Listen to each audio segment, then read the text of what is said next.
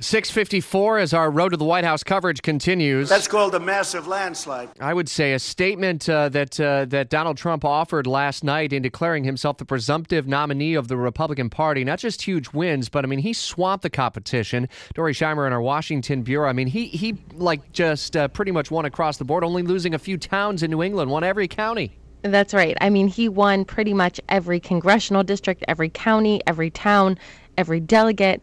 Between Ted Cruz and John Kasich, they only picked up 10 delegates last night total compared to Trump's 150. So just a huge night for Donald Trump. And at this point, he's mathematically the only Republican candidate who can win the nomination on a first ballot. Is there any immediate move by both Kasich and Cruz? I mean, I heard Cruz talking about we're headed off to Indiana and California and North Carolina. Clearly, he's in it for the long haul all the way to the convention, which he hopes is contested. Right. I think John Kasich and Ted Cruz at this point kind of have to stay in, at least for the moment. They just made this very public showing of this partnership that they're going to team up for the next couple of primaries.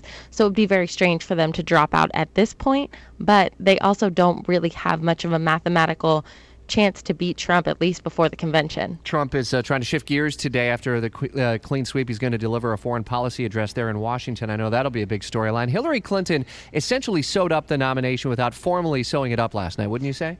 I would say so. She had a really strong night last night. Big wins in Pennsylvania, Maryland, Connecticut, Delaware, only losing Rhode Island. She's now just within a couple hundred delegates of securing the nomination outright. But again, as we've talked about all week, Bernie Sanders is just really committed to staying in this race through July, through the convention. So we don't see any hints of him leaving the race before then, even after last night's wins. Can she sew it up next Tuesday with Indiana?